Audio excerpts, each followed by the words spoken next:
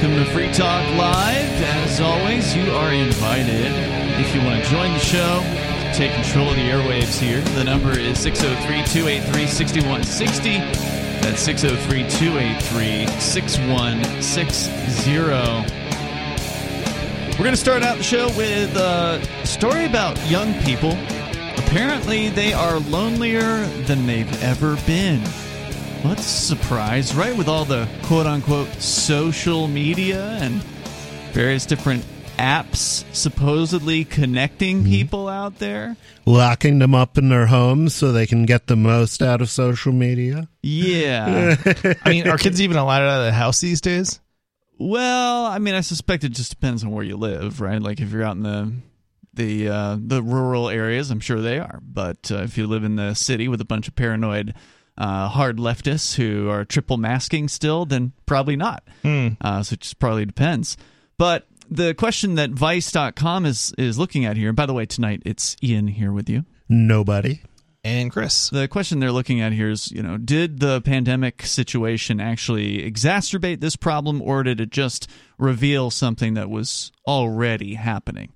And I suspect it's the latter, although it might have exacerbated it a little bit, because we have talked in the past about how young people, specifically teenagers, are more likely to quote-unquote hang out online.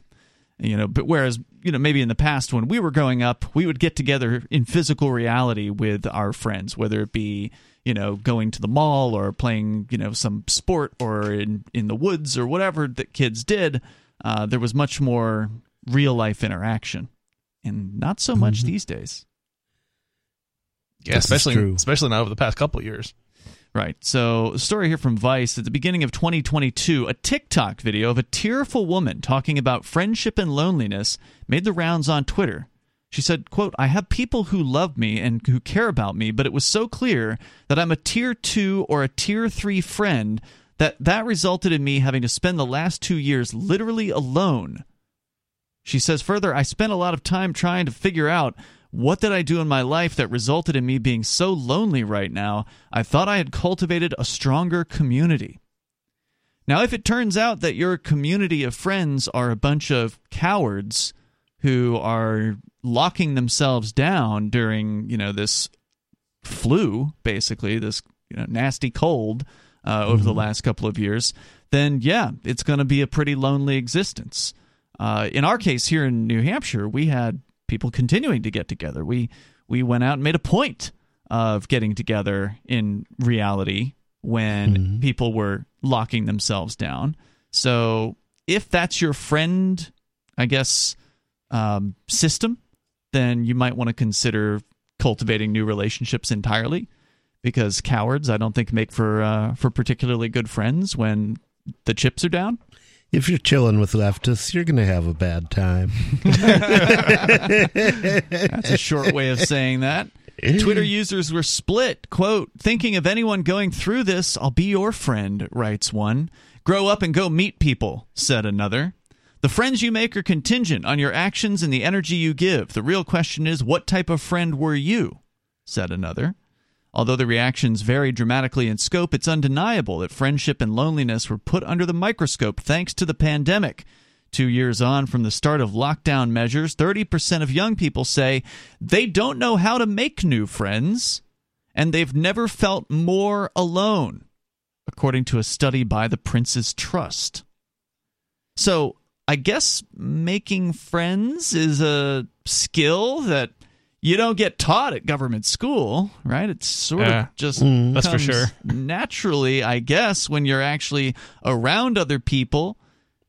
But if you're not around other people, then I don't know how you're going to make new friends. I mean, I will say it does. The government schools especially make it more difficult for kids because, like, you're put in places with other people that you may not have an interest with, and so on. So I could kind of see how it could get difficult. Mm-hmm.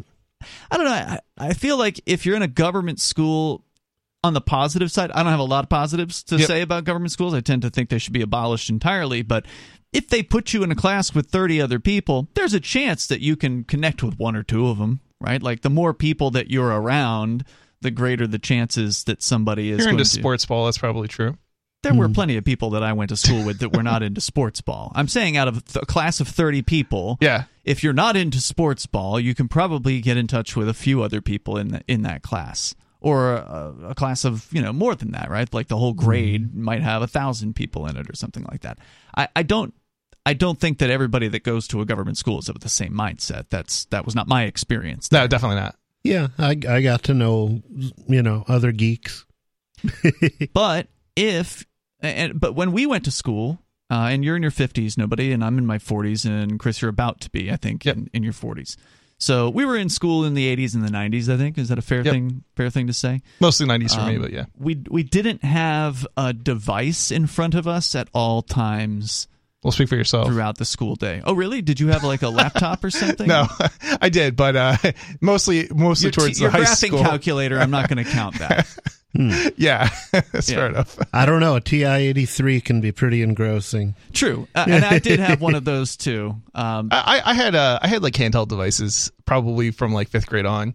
Before that, they didn't really exist. Yeah, but when you say a handheld device, though, what are you talking about? Either an organizer or a Palm Pilot or something along those lines. Yeah. All right. I didn't get a Palm Pilot until I was out of high school and doing productive things. Yeah, you're a few years older than me, so that kind of makes sense. Yeah.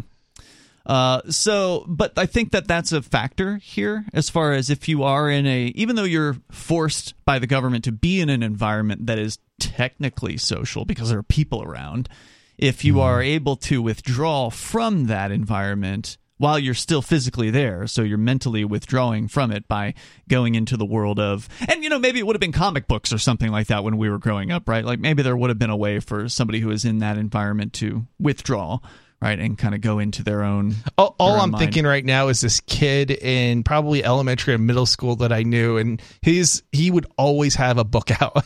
Okay, nonstop reader. That's what I'm thinking when you're saying, not socializing at all. I did that. I constantly read. It didn't stop me from getting to know people, but, right? I probably got to know fewer people than I would have. Yeah. So now it's worse than ever. Apparently, according to the numbers, loneliness appears to be more pervasive among young people than ever, but it's difficult to say that was it the virus crackdown, the forced, forcing people to stay indoors was the cause, or did that just reveal the crisis that was waiting to happen? Asks Vice. In previous years, younger people between the ages of 16 and 24 weren't considered to be a lonely demographic, but in 2015, the BBC's Loneliness Project surveyed over 50,000 people and found that the rates of loneliness for that young demographic were similar to that of elderly people. And that's the other thing that, what you see with elderly people is as you get older, your friends die, right? Like everybody that you care about is going to die on you, basically. And so as you get older and older, you have fewer and fewer of the people that you had cultivated relationships throughout your whole life. And it probably gets harder, too, for older people because they're not likely to be, I guess some people might go out and do stuff, but if you have to fill your day and you have nothing else to do, that can be a challenge. A lot of people go to get jobs because they don't have enough stuff to fill their day with. Absolutely. So Timothy Matthews, PhD, says there are so many life transitions that go on at that stage of life.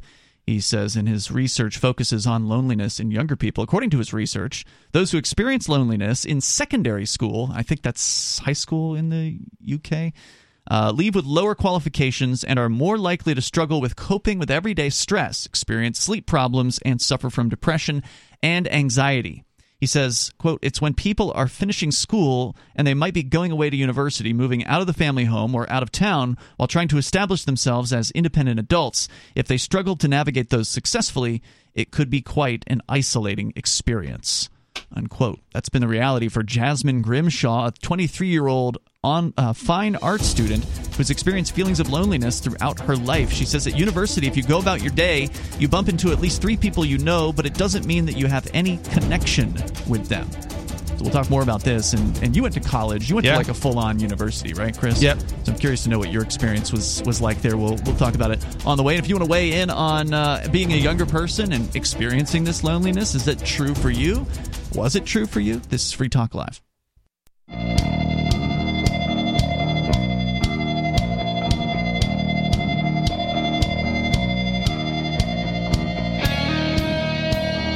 It's Free Talk Live, and you can join the show here. The number is 603-283-6160. That's 603-283-6160. We're talking about a story about young people being lonelier than ever, and it isn't necessarily something that just started during COVID. It's been going on for some time, especially, I would argue, since the advent of phones, the constant ability to, use this device all the time. And if you can observe young people generally, and it's true of older people. I mean, I'm on my phone a lot too, but you can observe it at like a restaurant where you'll see two young people at dinner together, and they'll just be sitting on their phones. See, I would think like being in communication with other people would make it easier, not like less lonely, not more lonely, but I could kind of see if you never do anything with those friends. But well, yeah, there's a difference between talking to somebody online who you see in physical reality from time to time, right, and then somebody who is exclusively interacting with, video game friends or other people that they will never see beyond maybe some convention that they happen to attend once a year or something like that. I know those people. No, lots of those people.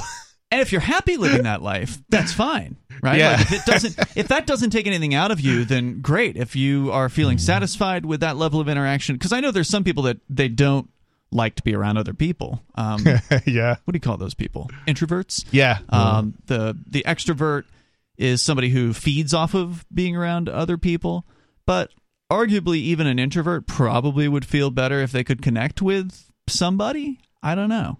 I mean, technically, I tested as an introvert when I took that quiz. What do they call it? Myers-Briggs many years ago. I tested as an introvert. You're a weird introvert. I will say that. You're the most social introvert I've ever met.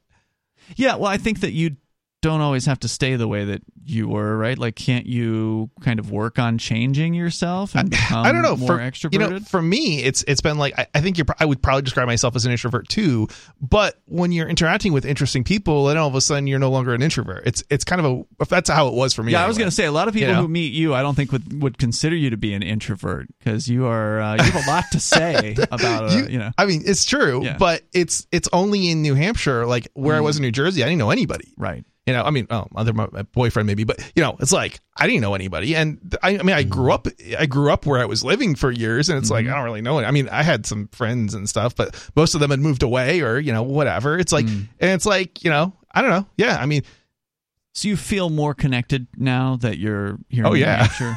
Oh yeah, you have a larger friend universe. I feel like I do. That's for sure. Yeah, I'm definitely more connected in New Hampshire than I was. That's true for me. I don't know how you would be any other way, for Liberty kind of people, right? Unless you're truly an introvert and you move to New Hampshire and then don't proceed to not do anything. Yeah, that's true. And there's definitely a lot of people in New Hampshire like that did move to New Hampshire and are introverts and really don't come out still. So yeah, that's true. Yeah. But it's not to say there aren't opportunities for them, but if you don't avail yourself of them. So Jasmine Grimshaw, a 23-year-old fine art student, experienced feelings of loneliness throughout her life. She says at university, you run into people, but you don't necessarily have a connection with them. She thinks the lack of meaningful human connection on social media and transitioning from school age into being a young adult means in-person meetings come to a halt. She said, quote, when you're in school, you're face-to-face with people every day. Then you leave, and it's much harder to keep up with people since you've got your own lives. It makes it so we have to feel lonely, even though we're in a world with so many people. And that's like a real tragic sounding statement. It's funny. I think there's some truth to this. I don't know. Maybe it would be different depending on where you are too. Like I know, for example, in California, everybody's fake out there. Fake. They're fake. They pretend to be your friend, but they're not really. And you know that because you've spent time there?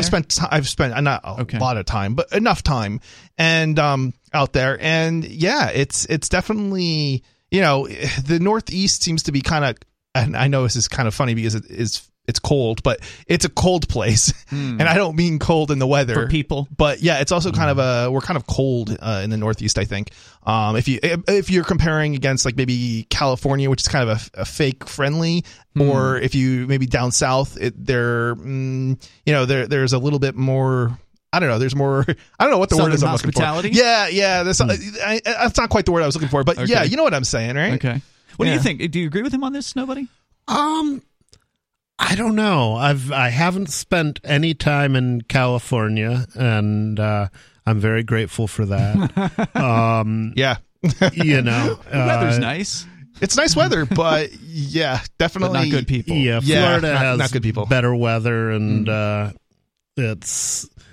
it's not horrible like California. California just people tried to get me to go work in California as a programmer, and I was like, no, I want no part of this. I was very close to making that mistake, and I didn't at the last moment. Yeah. But do you think it's true that people are cold in New England? I don't know, because a lot of the people I interact with are not New Englanders.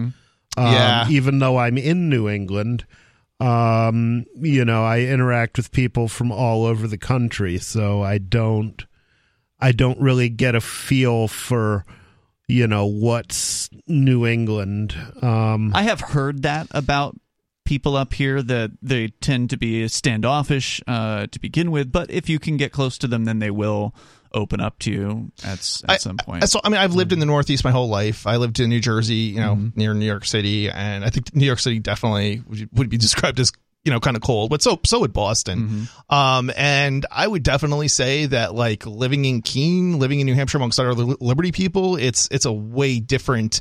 It's way different than your typical northeastern kind of experience, I think. Well, I will say this: people on the street are much more likely to be friendly here. So that may be a difference in overt friendliness versus coldness, as far as I think you're talking about a small town vibe, is effectively, and I don't think that's necessarily what I'm thinking of or talking about, but I get what you're saying. Like, if you walk by somebody and you say hello to them, they are almost always, there are exceptions, but almost always they're going to look at you and greet you back. They're going to say hello back. They might smile, or whatever. I just had it happen on the street as Bonnie and I were walking Coconut here in the neighborhood. People we'd never seen before said hello to us, and we didn't even initiate that one. But frequently, I will initiate it simply because I know it's a common occurrence that people are friendly enough here. Whereas if I'm on the street in New York City, yeah, you definitely won't get that in New York City. That's not going to happen. If you get to so Keene's got, we're talking about only 23,000 people. I grew up in a town just a little bit larger than Keene in the Northeast of maybe 30,000 people, and it was definitely colder in terms of people on the street than it is in Keene. But so being kind to somebody in public isn't the same as being welcoming as far as a friendship is concerned. Absolutely, right? and they're different. And you're right. It's a different sort of thing. It's sort of the expected behavior, and I don't think. In the Northeast, I don't think you're expected to be all, friendly to people to the same degree as you might be in other parts of the country. Well, and of course, there's a big difference between the Northeast of northern New England and the Northeast of, as you qualified, New Jersey as the Northeast. There's a huge discrepancy there. There's more coming up. You can weigh in here on loneliness. Is it bigger than ever for young people? It's Free Talk Live. Looking for a great real estate investment? Consider New Hampshire, which is ground zero for the Liberty Movement. Your first call should be to Mark Worden from Porcupine Real Estate. He's more than just a real estate agent. He's your New Hampshire concierge. Where are the best places to live? Do you want farm, city, the burbs, or forest? Do you want a duplex or multifamily building so that renters pay your mortgage? There are homes in all price ranges in New Hampshire, and Mark can help with financing too. Invest in liberty and property. Mark Worden can help. PorcupineRealEstate.com.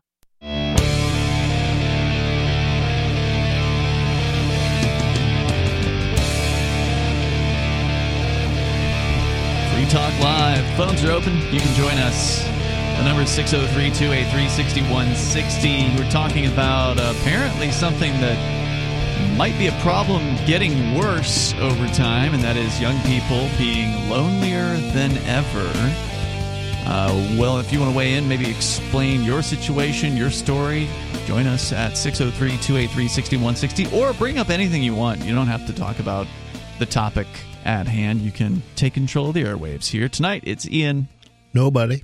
And Chris. And want to make sure you know about Bitcoin.com. If you're ready to start learning about cryptocurrency like Bitcoin and Bitcoin Cash, then get on over to Bitcoin.com and click Get Started at the top of the page. And that is where you can find some introductory videos where you'll learn the basics about cryptocurrency, like why is it important for money to be decentralized. You can learn this stuff. Bitcoin.com can help you out with that.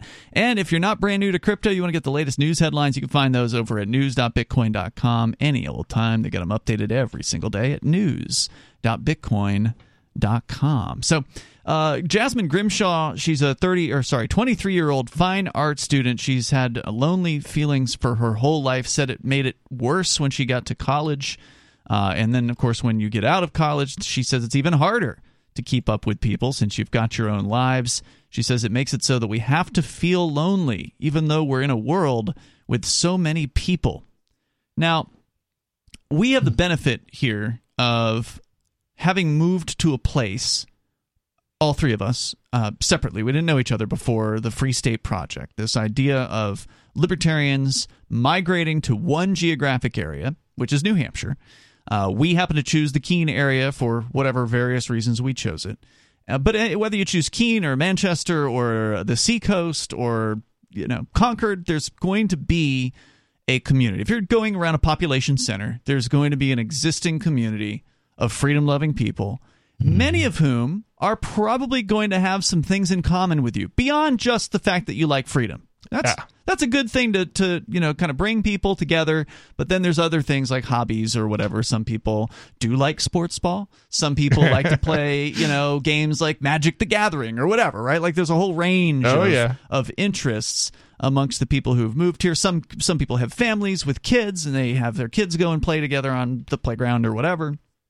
And so that's a nice thing because you have this built-in community of people that really care about something that's motivating to them, and they have that in common. And that's a great sort of basis to create relationships from, to create real friendships from. And I can see why it would be tougher for somebody who has just left a college and maybe moved to a place. Maybe they just got a job somewhere in a city they've never been in.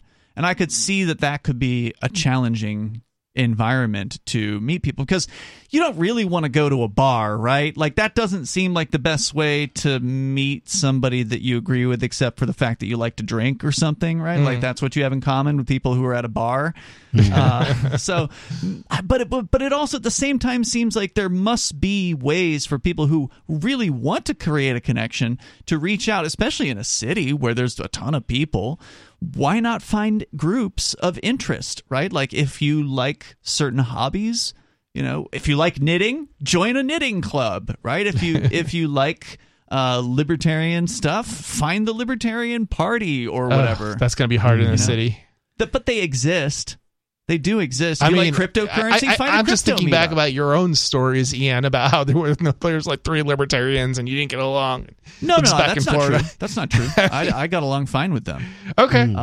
But that's the sort of the standard situation, though, with a libertarian elsewhere is like if you don't like those people, and they weren't my friends, right? Like we only did libertarian stuff together, right? But that's how you're going to find friends, right? As you go and you do the things you're interested in. But if there's only three in a city of, who knows how many hundreds of thousands. Cities are going to have more like 5 to 15 or something like that. It's certainly not going to be dozens, though. That's my experience, at least. Having come from a small city, we had, at least 10 most of the time. I think you're proving my point. But no. I mean, hopefully people have some other interest besides just libertarian activism, right? So whatever it is that you're interested in. But wouldn't it be nice to do other things that are, your hobbies with other like-minded people? That's what I'm saying. Yeah. So find a group that shares your interest and go out and put the effort in to meet those people. And maybe you'll like some of them and maybe you won't like some others. But you're definitely not going to get anything like that just sitting at home bemoaning the fact that you don't have any friends.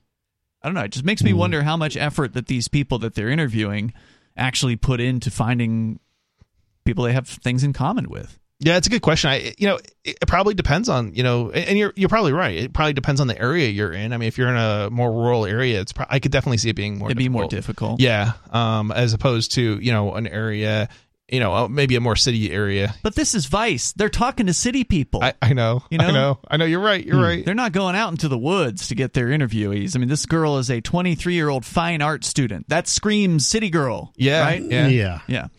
So here's another one. Tam Adisi, a 24-year-old living in Manchester, found that, I suspect that means England because they've been using some sort of British terms here, found that moving around for their career and university caused some feelings of isolation. Quote, I find it hard to find the right people to connect with and who can see me and understand me. I think being a black, queer, non-binary person makes that more difficult.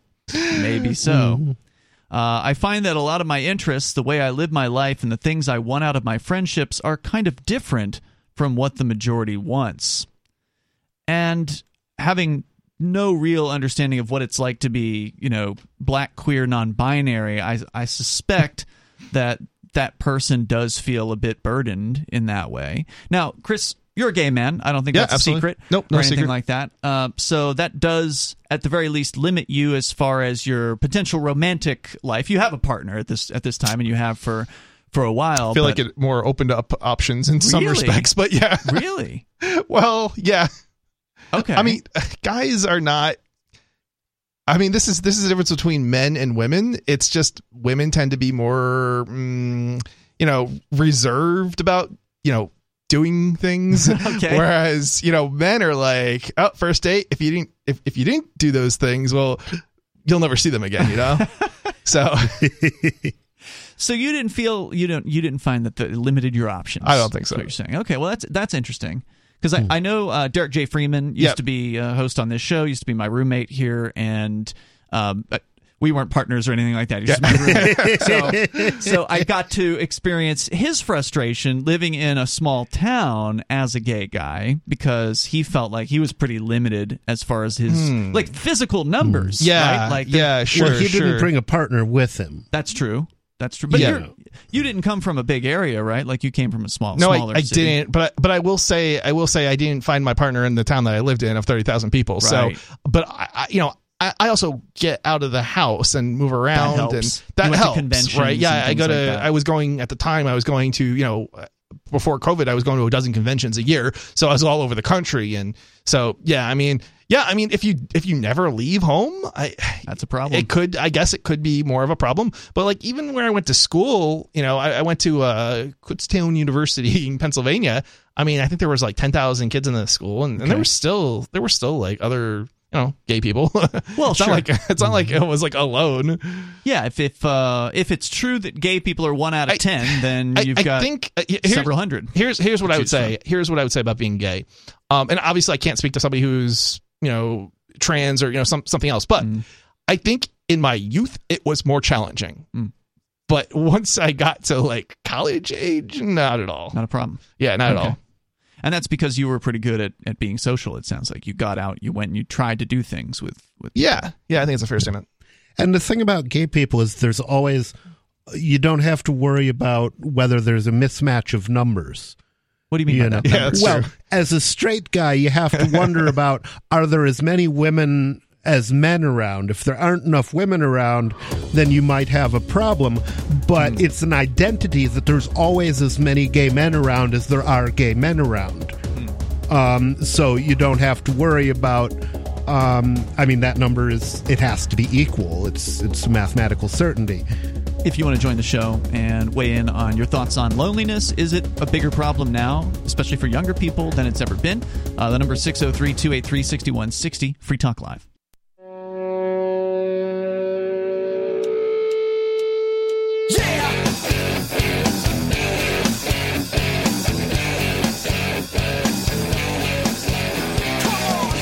Free Talk Live, we invite you to join us here. The number is 603-283-6160. That's 603-283-6160. We're discussing the ostensible issue of loneliness for young people. Apparently, they're saying it is worse now than it has ever been, at least in our lifetimes. 30% of young people say they don't know how to make new friends. and they've never felt more alone. And, of course, this was a problem that was starting long before the beginning of the various different lockdowns in the last 2 years, but certainly that may have exacerbated things. With you in the studio, by the way, it's Ian. Nobody. Ian, Chris. And I also want you to know about Freedom's Phoenix. It is your source for all news, economic news, government overreach, insane government spending, and more. You can get today's headlines all in one place and from a fresh libertarian perspective. You can find that and more at freedomsphoenix.com. That's freedoms with an S, phoenix.com. As we continue here with some more from the Vice story, they say that loneliness isn't a problem caused simply by social media. It isn't a case of people choosing to isolate themselves from socializing. It's a fundamental issue with how communities are formed and with the way their needs are prioritized, they say. Places in England like Aycliffe West in County Durham or Fieldway in Croydon are said to have higher rates of loneliness and have been dubbed left-behind neighborhoods. All of these 225 neighborhoods across the country, again, talking about the UK, have been identified with not having received their fair share of investment. So they're actually blaming government spending here for people being lonely and lacking in the resources or facilities that help people form communities. Do you think people needed to have a government in order to connect with people prior to the state? That sounds like some leftist nonsense to me. I'm trying to think of any government project or facility that I've ever utilized, let alone to make friends. That just seems to me like, what are you talking about? Connecting welfare whores with other welfare whores, maybe? It's like who are you gonna meet through the government matchmaking service? Sounds like a disaster. I don't see it. They say one service dedicated to trying to bridge the gap between different communities to ward off loneliness is Age UK's Befriending Service. It offers elderly people the chance to have a weekly phone call with someone, no matter where they're based. There's a common misconception that elderly people are paired with, but in reality, there was a sentence missing there. It literally says there's a common misconception that elderly people are paired with, and then there's no period or anything. And then it goes to, but in reality, it is a place for all kinds of lonely people to connect. For people like 71-year-old Michael, who, like everyone who uses the service, can only be referred to by first name due to safeguarding reasons, it's been life-changing. When I visit him in his East London home, he sits surrounded by framed photos of family members, Lord of the Rings memorabilia, and a stack of 4 Kindles that hold over 700 books that he had to get rid of when he downsized. He lives in sheltered accommodation for elderly people, and although there are others around him in a similar situation, loneliness has plagued him. He says, I've felt alone since I left school. There's only about 3 people living here that would say good morning to me. They were going to give us iPads so that we could talk to each other, but instead spent the money on all these new cupboards for everyone. I would have preferred the iPads. I'm sorry, wait a minute. He's 75 and he left school? 71. So he left. So he's saying since he was in his 20s? In his 20s, presumably, yeah. He's been lonely. Lonely since his 20s? Yeah. But now the government's going to help him. Except they spent the money on cupboards. Right. I'm sorry, but if it weren't so funny, we wouldn't be laughing at this man's situation. But my God. I mean, on top of the accommodation's coffee mornings being stopped due to the pandemic and funding, unreliable transportation, I'm sure that has to do with the government, often prevents him from attending church services. This means he can go days without seeing another person. For the past 5 years, speaking to Gemma, who is based in southeast England, through Age UK's Befriending Service every Friday morning has changed his life. Together, they talk about Agatha Christie books and share the ins and outs of their lives. He says, I call her 100% Diamond Gem, and if I need any advice, I just ask her. But you've never met her. Right? Like they're meeting over the phone. They're having a phone conversation. All I'm thinking is this even a real person, or is it like some AI that's like... Oh, God, what if it were? Yeah, it's just a Turing test. Yeah. There's a realistic possibility, Chris, that it could very well be that. And especially that now. That would be truly sad. Those are getting better and better too, aren't they? They are. Now, Yeah. I personally haven't spent time testing these things out, but I know that's a thing. Certainly the voice, especially if you're not really like if you don't have the skill set to like detect it. Yeah, you could easily be fooled by I mean, that's not AI, but it just the it sounds like people. Like, I mean, think about it. Even when you just call up a service, it's getting pretty good where it sounds like it could be a person. Yeah, especially at the first. Have read Agatha Christie though. Well, that's true. But just think about it this way: whenever you get a spam call, if it sounds like a real person at first, you might actually think it's a real person until it gets a couple more words out. Then you can tell. And then you can tell. But some people may not be able to pick up on that. Right. So maybe a 70-year-old man. Especially a 70-year-old man is so lonely that he is just happy to hear what sounds like a human being on the other end of the line. And like I said, I have not spent time auditing any of these services, but if it were me programming one of these things, I would have the AI ask questions, right? Because if the idea is to make somebody feel like they're being listened to, because that's what most people want, right? Like you go and you look at Dale Carnegie's How to Win Friends and Influence People. Great book. It talks about if you want people to like you, you should let them talk about themselves. Yeah. Right? So if this Gemma is an actual robot, now again, leaving aside that she knows a thing or two about Agatha Christie, but if she's on the line with this real person who never gets to talk to anybody, and all the robot does is ask him questions about what he likes or what he did or what he's, things about him, then he'll spend time just talking about himself, and at the end of the conversation, he'll think this is a really good friend, and this is someone he wants to talk to again because he was able to simply express himself. Yeah, and you have to remember too, especially when you're talking about older people, if a spammer calls them up on the phone or a fraudster, they'll talk your ear off. Yeah. Older people will talk the fraudster or the spammer or whoever his ear off, and that's how they take advantage of these people. Right. And that's basically how the romance scams work. Yep. So that's really interesting. There's an app that I use called Home Workout, and they do advertisements in there to support their app. And one of them that just makes me shake my head is this app about this friend that you can download an app and have this friend talk to you, and it's clearly a computer, like it's advertised as a computer friend. So they're not trying to hide anything. Yeah.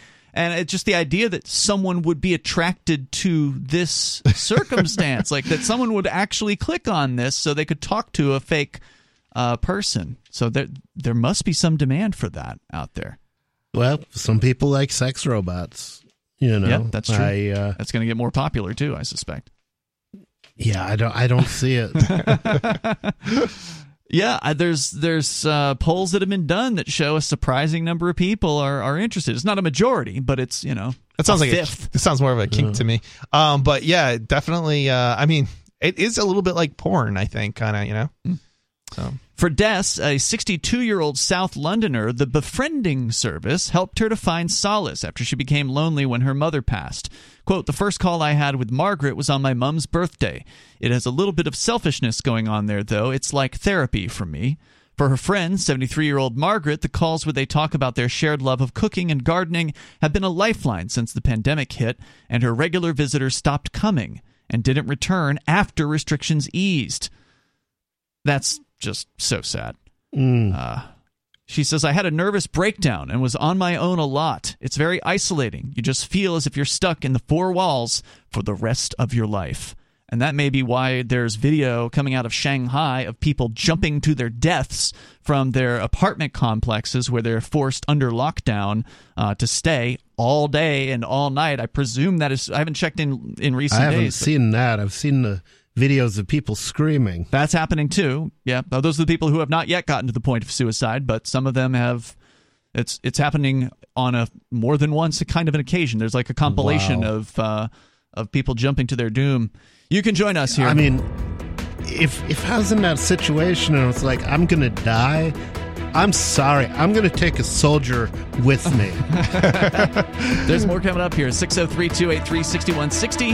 That's 603-283-6160. You can join us. Share your thoughts. It's not an uplifting episode so far. We're talking about people who feel lonelier than ever. It's Free Talk Live. Free Talk Live's video archives have been on LBRY for years. LBRY is an uncensorable, decentralized, blockchain-based media sharing protocol, and we're big fans of it here on Free Talk Live. In 2020, LBRY launched Odysee, a video sharing website to compete with YouTube, and it's really taking off. Now with over 1 million channels, many of whom are disaffected YouTube creators. During YouTube's crackdown for not towing the government line on COVID, the Free Talk Live YouTube channel started receiving strikes and could be completely taken down at any moment. Thankfully, Odysee started offering live streaming, so we're now streaming live every night and posting our video archives permanently to Odysee. You can watch live or anytime on our Odysee channel by visiting video.freetalklive.com. If you want to go all in, download the desktop app at lbry.com, and then every video archive you watch, you'll help seed and keep it online forever. At minimum, we ask you visit video.freetalklive.com and follow us on Odysee today. video.freetalklive.com.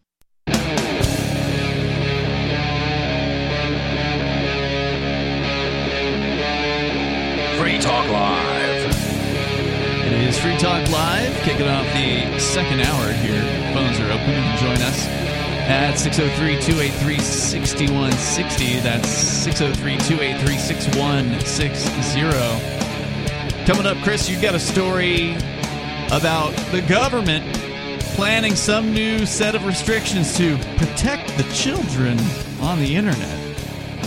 Oh, God. Who's going to protect the children from the government? Yeah, good question. Yeah, that's the scary part. We'll get into that on the way here. With you tonight, by the way, it is Ian. Nobody. And Chris. We're going to go to your calls, of course, whatever is on your mind at 603-283-6160. We've been discussing people who are lonely.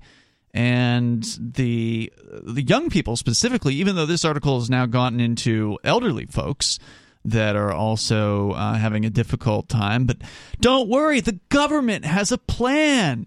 They've got a service now that's going to help people by connecting them with other people on a phone call once a week. Like, that's it. That's the big deal here, is that they get to talk to somebody on the phone one time a week.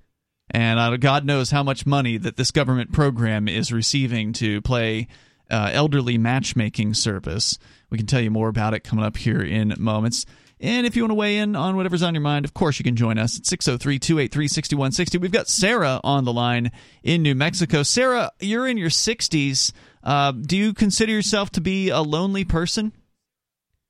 No, I am not a lonely person. You know, one of the reasons is I get to talk to you guys every night. You know what I mean? And then, okay, that was funny. Well, it's better than once a week. Yeah, that's true.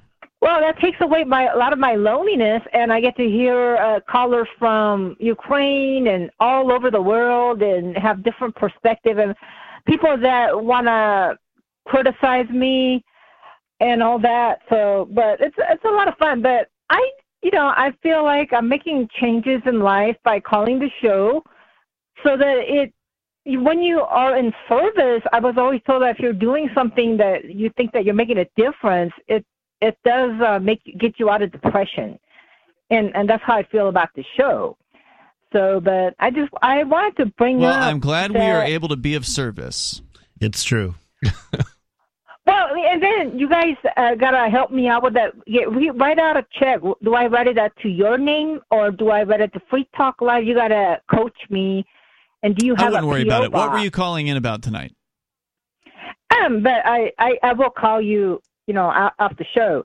But I want to say that new technology, it does help our lives a lot better. And I never liked self-checkout when I first seen them. And it was like, oh, another thing that I got to learn. But once I realized that it's very convenient, once I got used to it, I just like the idea that I make the cashier's life a lot easier. And that was my perspective. You mean by putting them out of a job?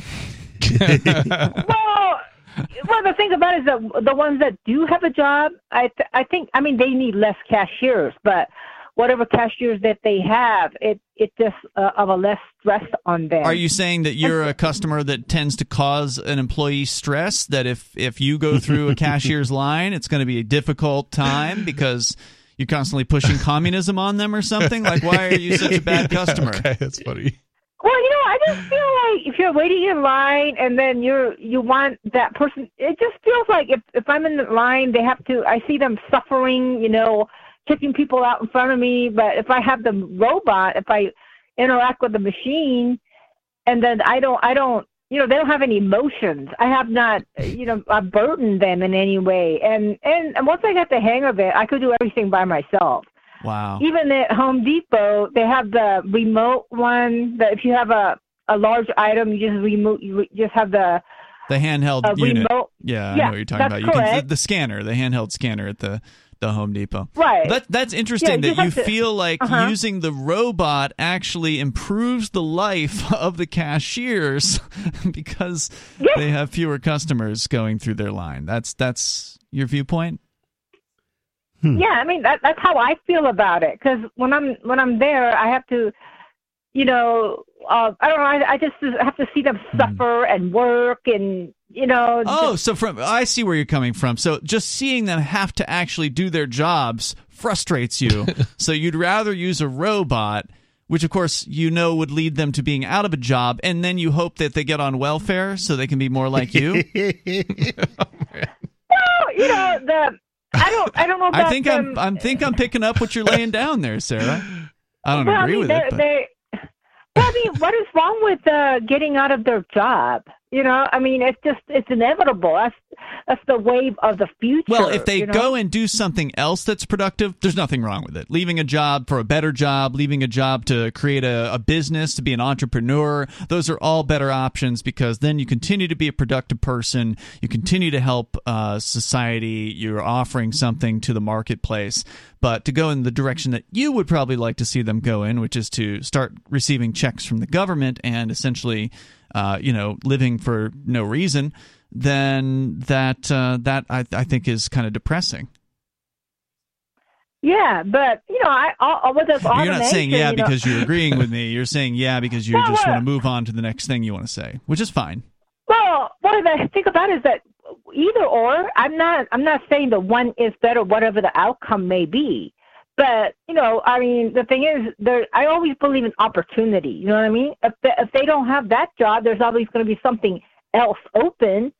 I have it's like, if they're out of a job, they're going to starve to death. I don't think like that. There's going to be other opportunities for them to do. There's going to be ways for them to survive. That's true. For anybody that does want to actually create something in the marketplace to provide a product or a service, those people will always have opportunities to move up in life and be better and not have to be stuck on a government check. Thanks, Sarah, for the call tonight. All I could think of there was imagining Sarah talking to an AI. Yeah. Oh, yeah. I mean, the AI is I think she's the perfect candidate. I was imagining having like a special AI line that we could transfer Sarah over to.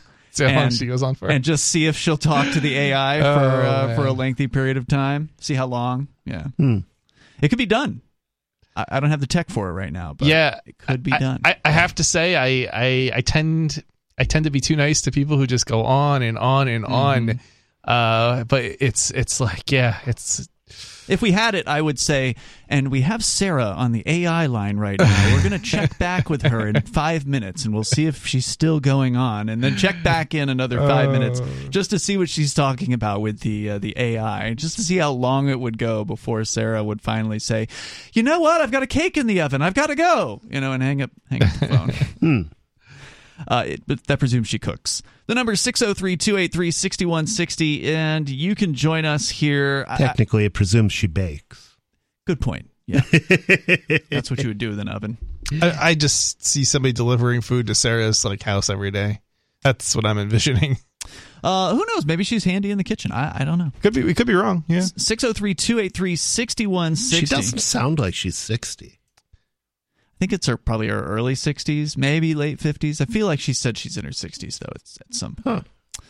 All right, so we're talking about loneliness, and I don't know. I don't think there's really much else from this story advice. Do you guys feel like we've, do you have? I think we've said covered what you needed to cover on that one.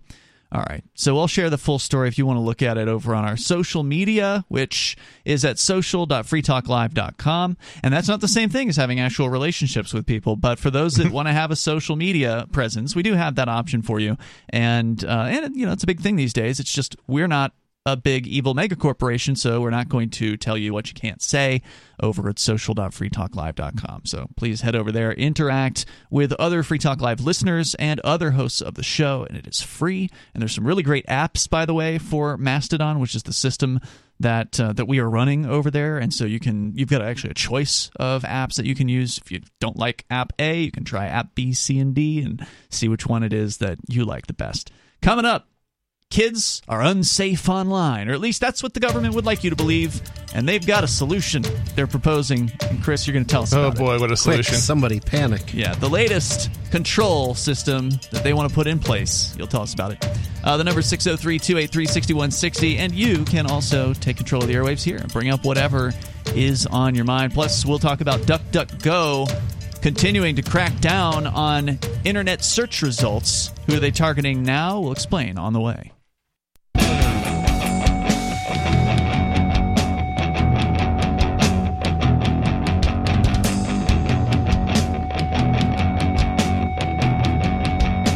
Free Talk Live. You can join us here. You can bring up whatever you want to discuss. The number is 603-283-6160. That's 603-283-6160. In the studio tonight, you've got Ian. Nobody.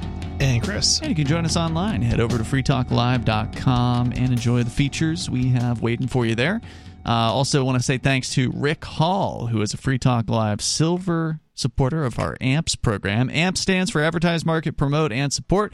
It's a way for you to help Free Talk Live get on more great radio stations around the country and bring new internet listeners on board with the ideas of freedom. So if you like what we do here, please do as Rick Hall has done and go to amps.freetalklive.com, amps.freetalklive.com. You can get signed up there with PayPal or your debit or credit card, and it helps us out a little bit, so definitely appreciate it. You get some cool benefits from doing that.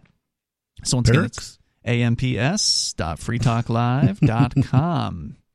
So we've got more online-related news here. Chris, you've got a story about a new threat to internet freedoms. What's going on? By the way, you host your own show. It's called Freedom Decrypted every Saturday, so people that really like to hear about technology and freedom really ought to check that out at freedomdecrypted.com. Yes, that's correct. Yes. Yep, 5 to 8 every Saturday, but you can also download a podcast version of the show as well. Nice. We have both video and audio. So, I got a story here so this is actually more of a press release from the EFF in regards to it. But the Electronic Frontier Foundation. That's correct. Right? They do a lot of good work when it comes to outing bad laws. Yeah, or they're bills, basically a bills. group of lawyers that focuses on tech freedoms. Yep. So basically the headline here is the Kids Online Safety Act is a heavy-handed plan to force platforms to spy on young people. So basically, that sounds creepy. This is another example of government wanting private businesses to, I want to say, do the government's job, but really I don't think this is the government's job. This is, maybe a parent's job, if anybody's. Yeah.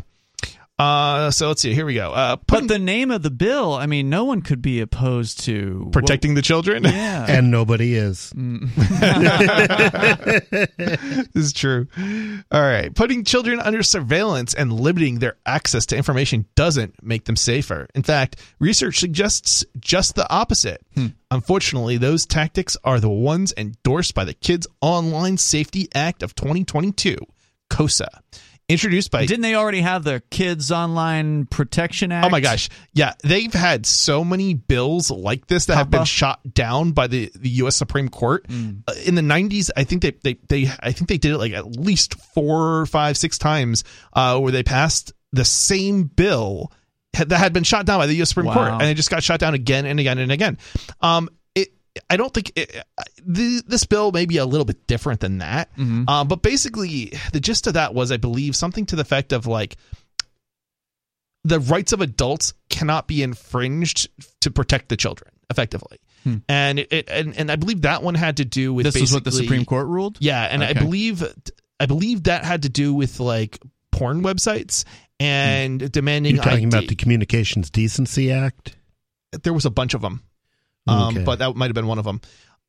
So I think one of them did have the word child involved, or child in the title of the bill, but Child Online Protection Act is one of them. I know that. yeah, I've seen that one around. That might one of them, COPA. or multiple of them. So the interesting part about that is the one or more of those bills didn't completely get like thrown out. It's parts of it. So there are some things in some of those bills that are like, okay, if it's a situation where you are operating a website and you're expecting kids under 13 to be on that website, you have more obligations than if you don't. And that part of the bill, I think, is still in effect, or the law, I should say, at that point. That's why websites have a little checkbox that says, I'm over the age of 13. Right, exactly. Okay, our hands are clean. Exactly. The children are protected. Yep. And the funny thing is, it doesn't actually stop children from using those services or sites.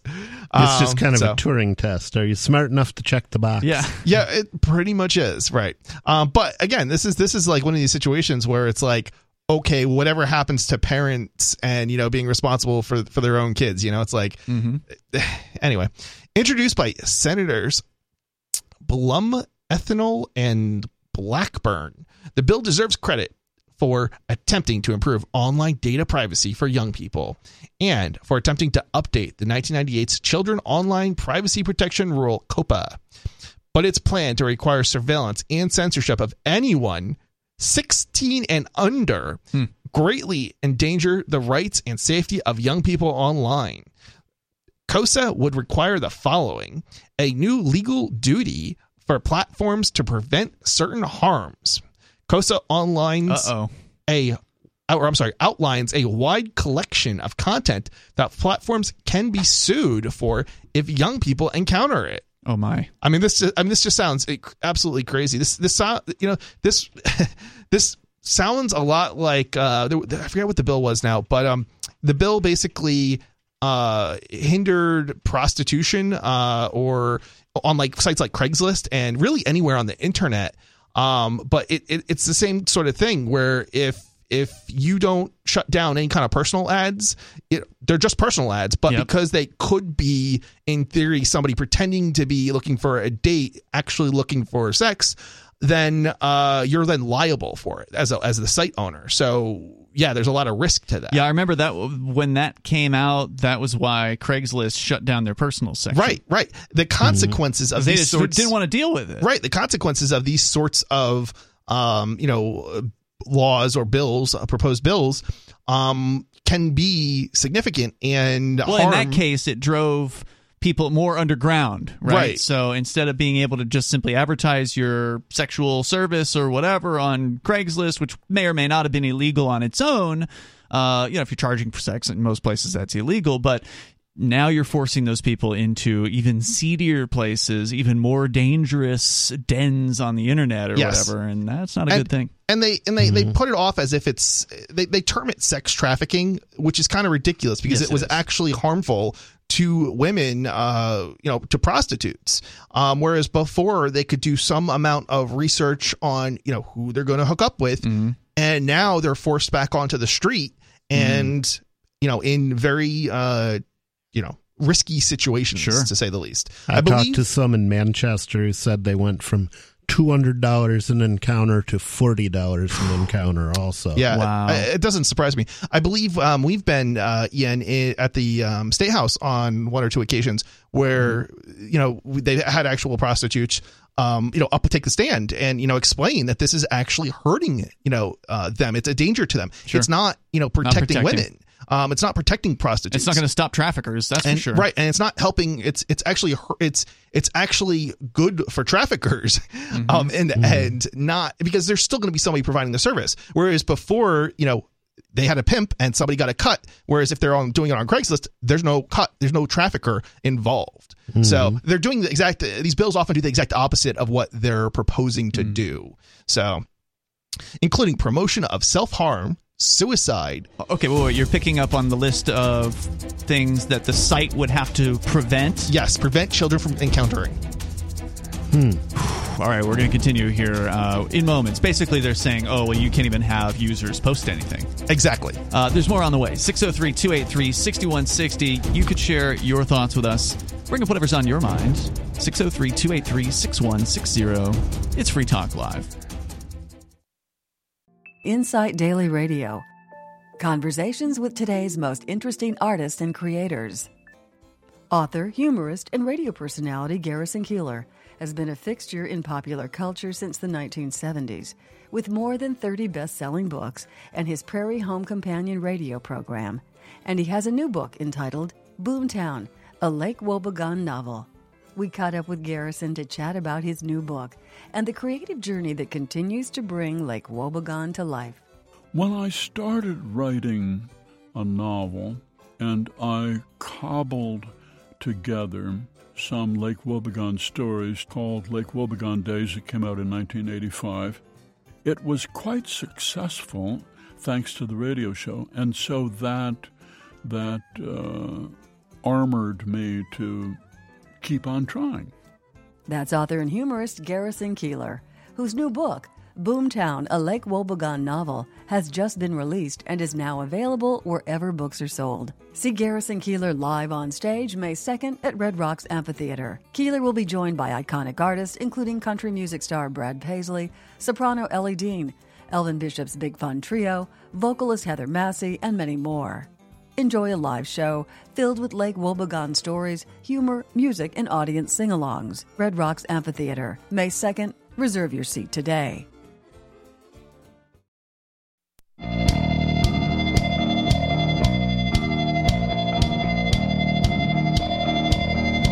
Free Talk Live. Phones are open. You can join us. 603-283-6160. There's always some sort of an attack on internet freedom happening in the supposed land of the free. And Chris is telling us the latest version, the latest bill that is being proposed. Now, again, this hasn't passed, but there's always something like this looming on the horizon. The people in the quote-unquote internet community, if there is such a thing, it seems like it's almost everyone these days is online, with the exception of our caller Sarah and people like her.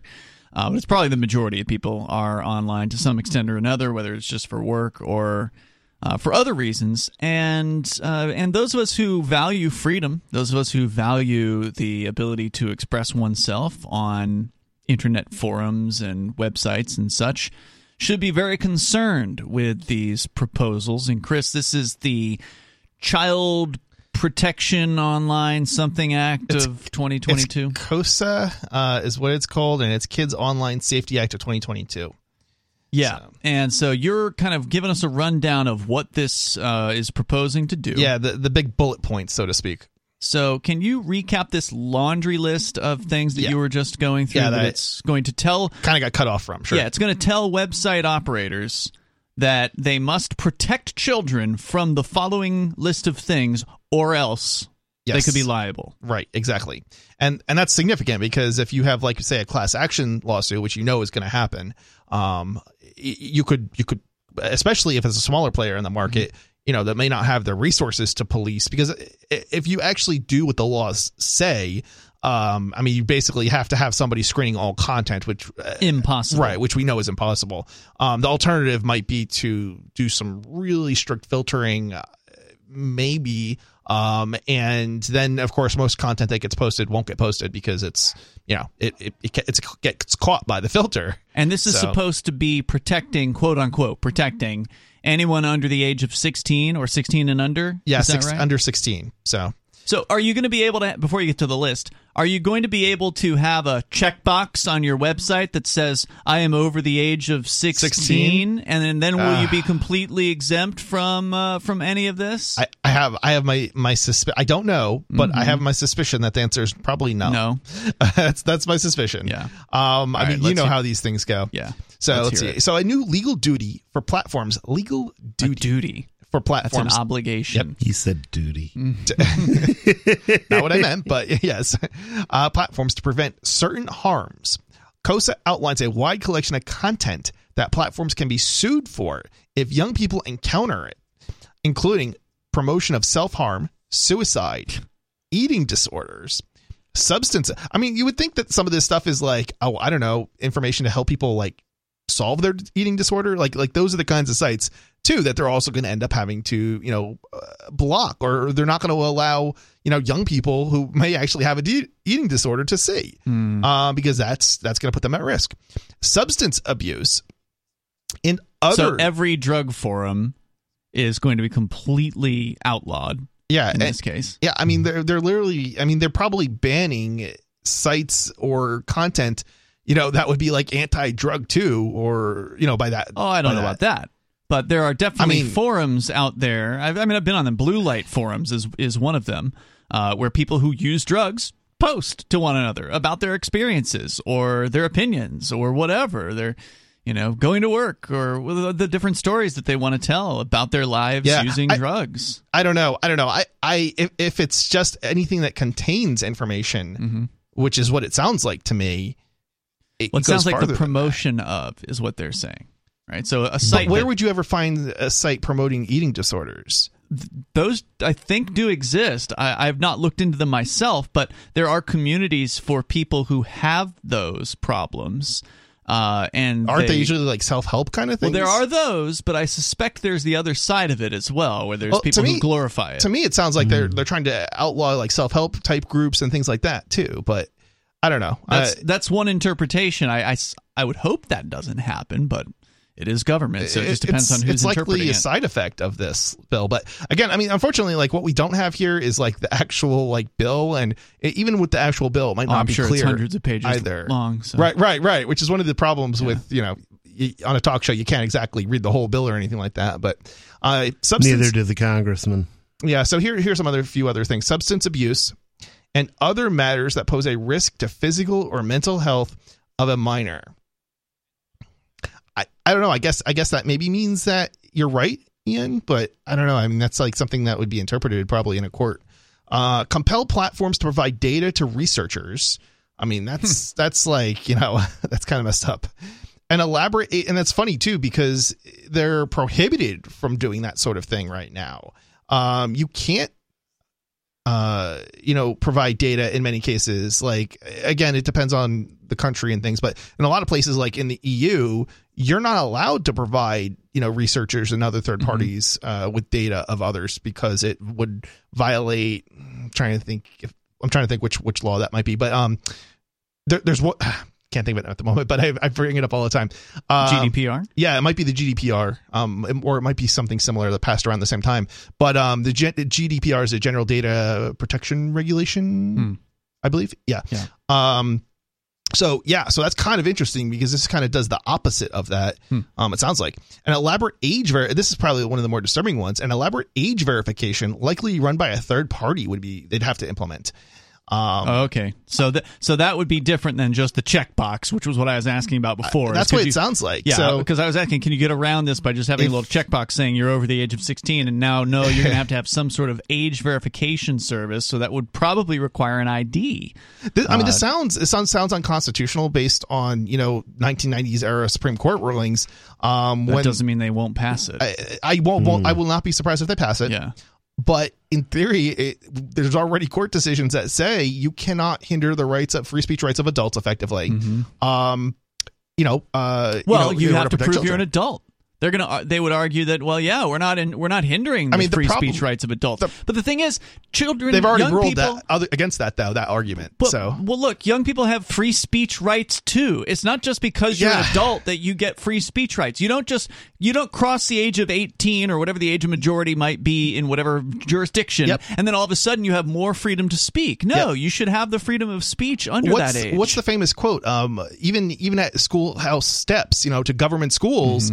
Your free speech rights are preserved to some degree. They should be. So it's unless it interferes with like the normal operation of the school, and you still even as a minor you have those rights, free speech rights. And as despicable as it might be to say that a minor should have the freedom of speech to go and talk about their eating disorder in a positive manner, which is, of course, what they're trying to prevent here. I mean, most people would say that's not a good thing, right? Because that's what freedom of speech is. You should be able to say things that are not necessarily good. That's also kind of a perspective. Well, I don't think you'd be able to find many people who think that eating disorders are a thing that should be promoted. I would think the people who have eating disorders would be in favor of it. Yes, that's what I'm trying to tell you, Chris. Yeah. They probably have forums for people who have eating disorders and glorify it. The people that feel good about sticking their finger down their throat and puking after a meal. That it's unhealthy, right? Like, there's not anyone out there besides someone who's suffering from this disorder that would look at it and say, "Oh yeah, bulimia, that's a good thing." No one looks at that and says, "Oh yeah, sure, puke up every meal that you have, kid. That's going to help you be a healthier." Like, people don't have that opinion who are sane. But the people who have the disorder do have that opinion. Right. They believe that it's good for them. Right. And so they have probably places where they can go online and get tips about how to, be reinforcement bulimic of their beliefs, and reinforced. And so that's how they're trying to sell this. Is like, well, we want to get rid of those forums. We want to get rid of these dangerous parts of the internet. And that is a crackdown on freedom of speech. It is. So those people should have the freedom to do that. I hope they find some help personally, but they should be able to talk to one another about it. Yeah, definitely.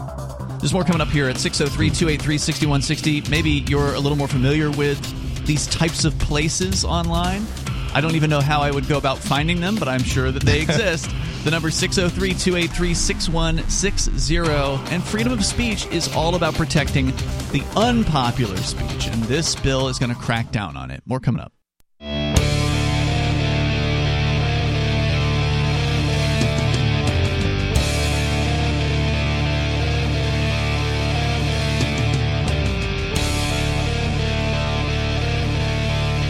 It is Free Talk Live. You can join us here, 603-283-6160. That's 603-283-6160. Tonight, it's Ian.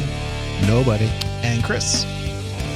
We have a question in our YouTube chat from Oregon. He or she says, "Why don't y'all have a TikTok yet?" Well, actually, we do. It's at Free Talk Live on TikTok. Bonnie created it several weeks ago. There's probably like 5 or 6 videos up there that she has taken the time to create. We don't dance, do we? No dancing as of this as of yet. I don't think Bonnie is. I'm not going to dance. Yeah, Bonnie would probably look good doing that, but I don't think she's into that. Okay. But no, it's clips of Free Talk Live. She's taking some of her favorite moments from recent shows and putting those up there. You can check that out. I don't know how much time she's spending on it these days, but there may be more content coming, so it doesn't hurt to follow the channel if you're on TikTok. It's libertarians of TikTok. That's right. Is TikTok the one the tweens are into? Young people, yeah. Mostly young people are there. The bulk of the viewers of our clips are like between 16 and 25, as I understand it, and most of them don't watch for more than 20 seconds at a time. So they aren't known for their attention spans. Anyway. And welcome to Short Attention Span Theater. Yeah, but we are there. So check for at Free Talk Live on TikTok. Or I'm thinking is for how long? You can, who knows? We don't expect that they're going to keep our account around for forever because, you basically, it's a Chinese-run website or Chinese-run app, and so they don't like it when you criticize the government, any government, basically. But for now, it is there. You can go to tiktok.freetalklive.com. That'll take you right to our channel. So, Chris, you're telling us about this new bill from the federal government gang that is proposing to put in a mandatory age verification service on websites. Yeah, and a bunch of other stuff, too. And prohibit them from having content that promotes self-harm, eating disorders, substance abuse, and other topics that they don't want young people to hear about. Any matter that poses a risk, the physical age harm to young people. verification, I think, is a big part of the reason for the bill, because that basically means that nobody can start up a new site.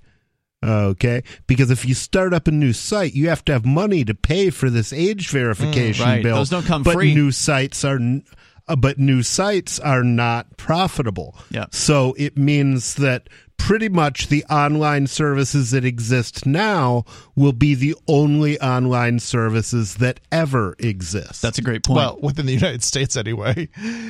Sure. They have no problem prosecuting foreigners for voting. I mean, look at what they're doing to Julian Assange. That's true. That's true. Yeah. So there's some other things too here. Parental controls. Everybody is going to end up with a default on set of the way they phrase this is turned on and set to their highest settings to block or filter a wide array of content. So get ready. Wow. How do you even determine who their parents are so you know who can control this thing? Age verification. It won't be. It'll be on. They're literally talking about turning on age verification for everybody. And the default is going to be if you don't verify, I think. It sounds like it's going to be I don't know. I don't even know if that's an option. You can't verify. You don't get through you don't get sign access up to the site, I guess. Yeah. But wow. Yeah. Yeah, I don't know if this is just... How do you even have something on the front page for somebody to see? Like, how do you even tease them into the site? I don't know. This is the content that you're going to get. Is that going to violate this thing? I don't know if this is... See, and I don't know if this means that if you don't verify, that it will just be set to maximum for everything, or if you'll have to log in and then it will still be set to maximum by default for everything, even if you're an adult. I don't know. Well, that's the thing. But some of these... websites out there, there's no content that they would be allowed to show under this particular set of circumstances, right? Unless they implement this age verification, because the idea is to protect teenagers and younger, basically, so 16 and younger, from seeing things like eating disorder information. And like a chat room, maybe, or something like that. Yeah, not things that are against eating disorders, but things that are in favor of eating disorders. And I just went around and I looked here just because I remembered that there were terms that the people that they have the eating disorders that are promotional of them, that are actually in favor of them, use. So they use things like the word Anna to sort of the short for anorexia. They use Mia as a short for bulimia. And so they have pro-Anna and pro-Mia websites and forums out there. There's one that I found relatively easily by searching for the term thinspiration. I found a forum that is... the forum is actually titled myproanna.com, but then at the top they have a disclaimer that claims that MPA is a site dedicated to the support or recovery of those suffering from eating disorders or body dysmorphic disorders. So it sounds almost like they're trying to help, but when you look at the actual content, it's pretty clearly these are people that support eating disorders. These are people that are into this. And so this particular website would have to completely lock themselves down under this program and put this age verification service in place. And God knows what those things cost, as you pointed out, nobody. I've never looked into it, but every time you sign up for a crypto website, they put you through one of these things, right, where you have to show your ID, and then you have to hold the ID, and then there's a computer that determines. We already know actually how this works because we've had this kind of in for specific pornographic websites back in the 90s. And if you wanted to access a U.S. website back in those days, you had to have a credit card, and then you would buy like a password or something like that, and then you'd have to enter that password on whatever sites, and there was a cost to that. So well, you say it's the 90s. That rule was recently, I believe, passed in the UK, where they're mandating that all porn sites have an age verification service and a credit card. It doesn't actually stop young people from accessing porn sites either, because just take your mom's credit card. Well, there's that's a solution. But the other solution is simply going outside of the UK or going outside the United States and accessing foreign sites. It's this is the thing that I think a lot of people forget is the internet is not like there's not a single legal jurisdiction, and even the United States doesn't have the ability to shut down websites in, say, Russia or Ukraine or China. And don't get me wrong, goodness. Some of those countries already have even worse laws in this regard. But the point that I'm making is simply that there's always going to be somewhere that you can find a host where maybe it's a war. Often, actually, one of the places that like spammers and hackers and things operate from are war-torn regions where there is no government effectively, or there is no effective policing anyway. So they can basically operate freely when it comes to hacking or setting up servers or malware or whatever. So they're called bulletproof hosting companies. So this is not something that's that's hard to sign up for. You just kind of have to be in the know a little bit if that's what you're looking for as far as a service. But they're pretty relatively easy to find. You just basically have to do a search for bulletproof hosting, and you'll find them. So, all right, what else do we need to know about this bill? Yeah, so it would likely result in further tracking of all users, even if the objective of this system is effectively for parents to spy on and control the conversations of young people. So that's a big one. Data collection is a source for every internet user, regardless of age. And in order to avoid liability for causing the listed harms, nearly every online platform would hide or remove huge swaths of content. And because each of the listed areas of concern involves significant gray areas, the platforms will over-censor to attempt to steer clear of new liability risks. Yeah, so there's a lot. They're going to cut out young people from their user base. Number one, they're just going to say you're not worth the risk. We're not making money off of you, so goodbye or whatever. And then, like you say, number two, they're just going to be super, super cautious about what they allow. They're going to have because they can't have a human being review all the content, so they're going to have robots do it. And the robots are going to detect certain keywords, like, oh, you're posting about drugs. And the crazy thing is, they're guaranteed to fail. There will absolutely be content that gets through the filters, no matter how strict those filters are. So you're basically creating liability for companies that really don't have any way to stop it. And then they get sued, and then they're out of business. I mean, I don't know. In theory, if there's enough liability here, I don't know to what degree that liability. Like, I would think there's some sort of limit here, but I don't know. Right? Is the limit? Can you sue and get $1 billion? Or is it limited to $100? Is it limited to $10,000 per user? Can you do a and then of course, even if it's only $10, if you can do a class action lawsuit and it involves every single child in the United States, well, that's going to be a huge number too. That could put somebody out of business. So. Yeah, so basically censorship is not the answer, and the EFF is opposing this legislation. Absolutely. Do they have a way for people to take action on this? I think it's too early for that. Okay. This has just been proposed then. Yeah, this is a proposed bill. Hopefully it doesn't get anywhere, but yeah, this is the kind of stuff we got to keep fighting. So we got more coming up here. Hour 3's on the way. It's Free Talk Live.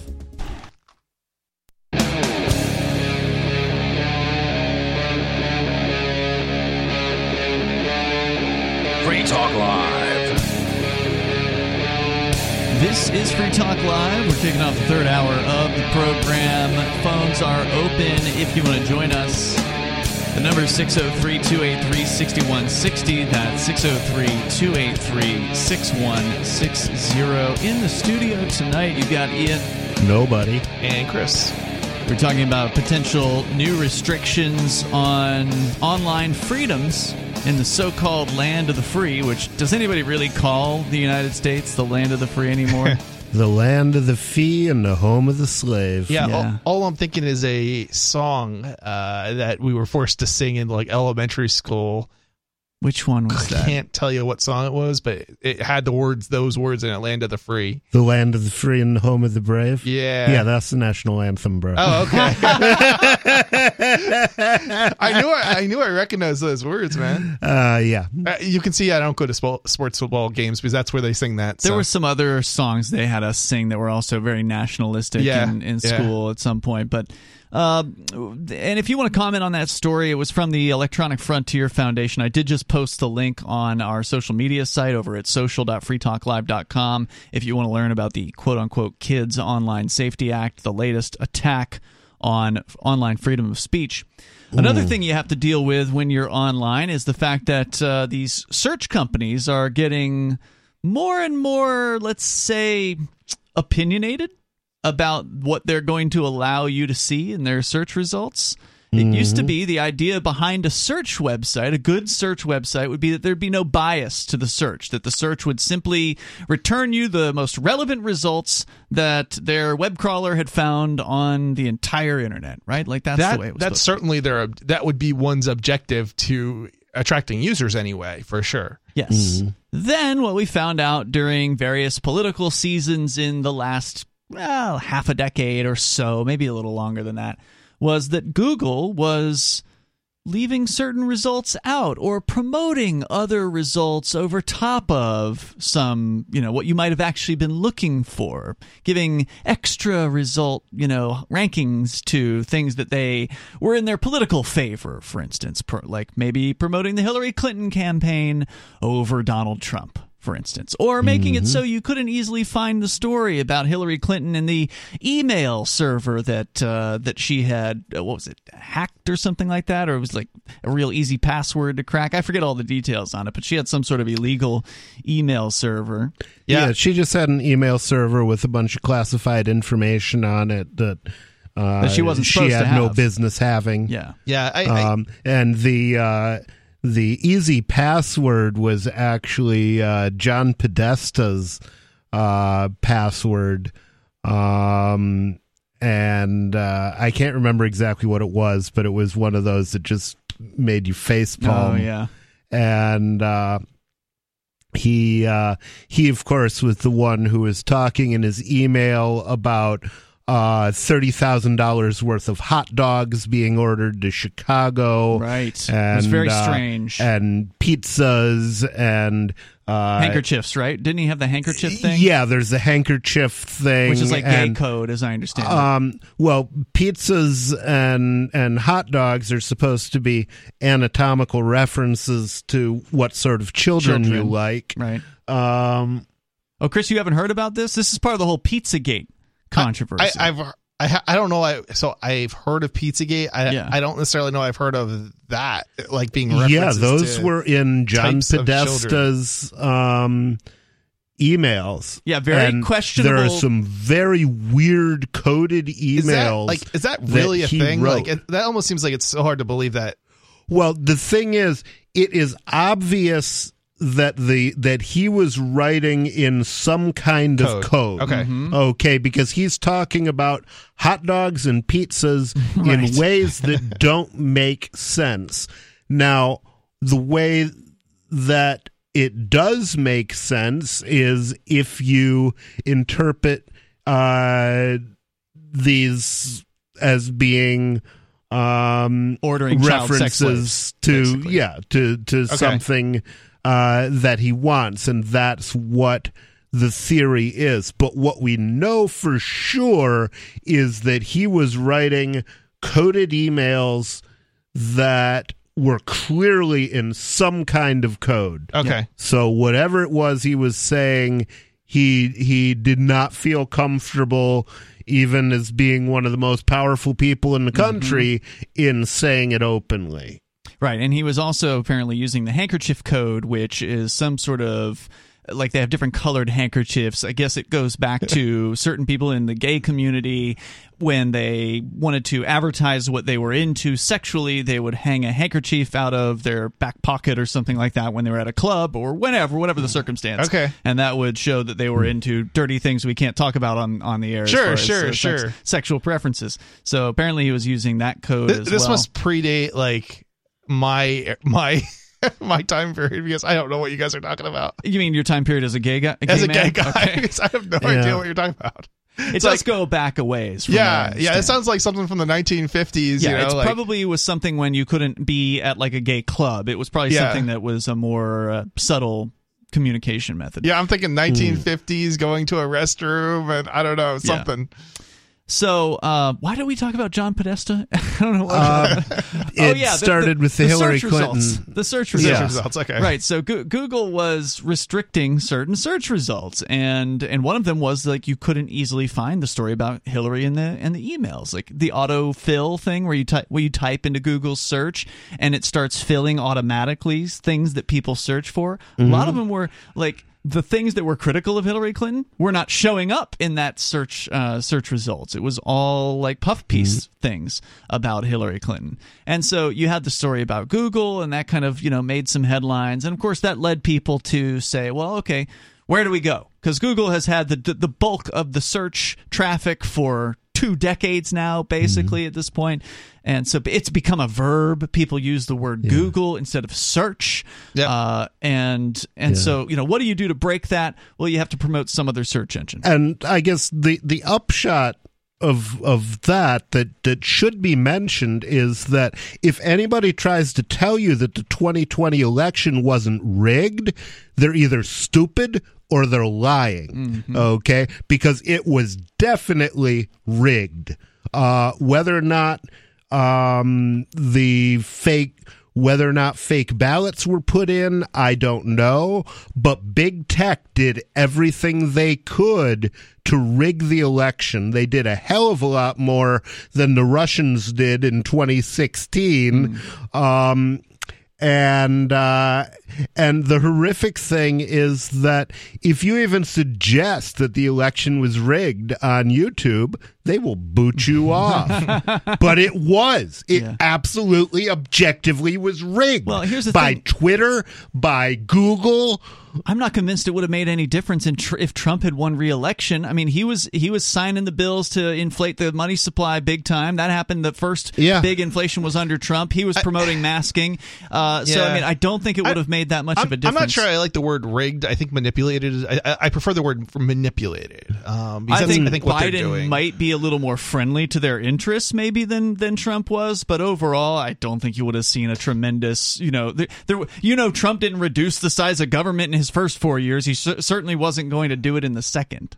Yeah, I mean, there's definitely other examples. I'm not even saying that he would have been better. I'm just saying the election was rigged. Sure. And it was clearly rigged, and it was obviously and openly rigged by Twitter covering up the Hunter Biden story, by Google covering up everything negative. Are we talking about actual voting fraud that's being covered up, or are we talking about just the manipulation of like search results? We're talking about fraudulently covering up for politicians who are corrupt, like Joe Biden, and covering up the Biden crime family's money, getting paid off, and this is important, getting paid off by the Ukraine. The same people that they are pulling out all the stops to protect the Nazis in the Ukraine, those are the people that were paying them off that Google covered up and Twitter covered up. So this is a huge criminal conspiracy.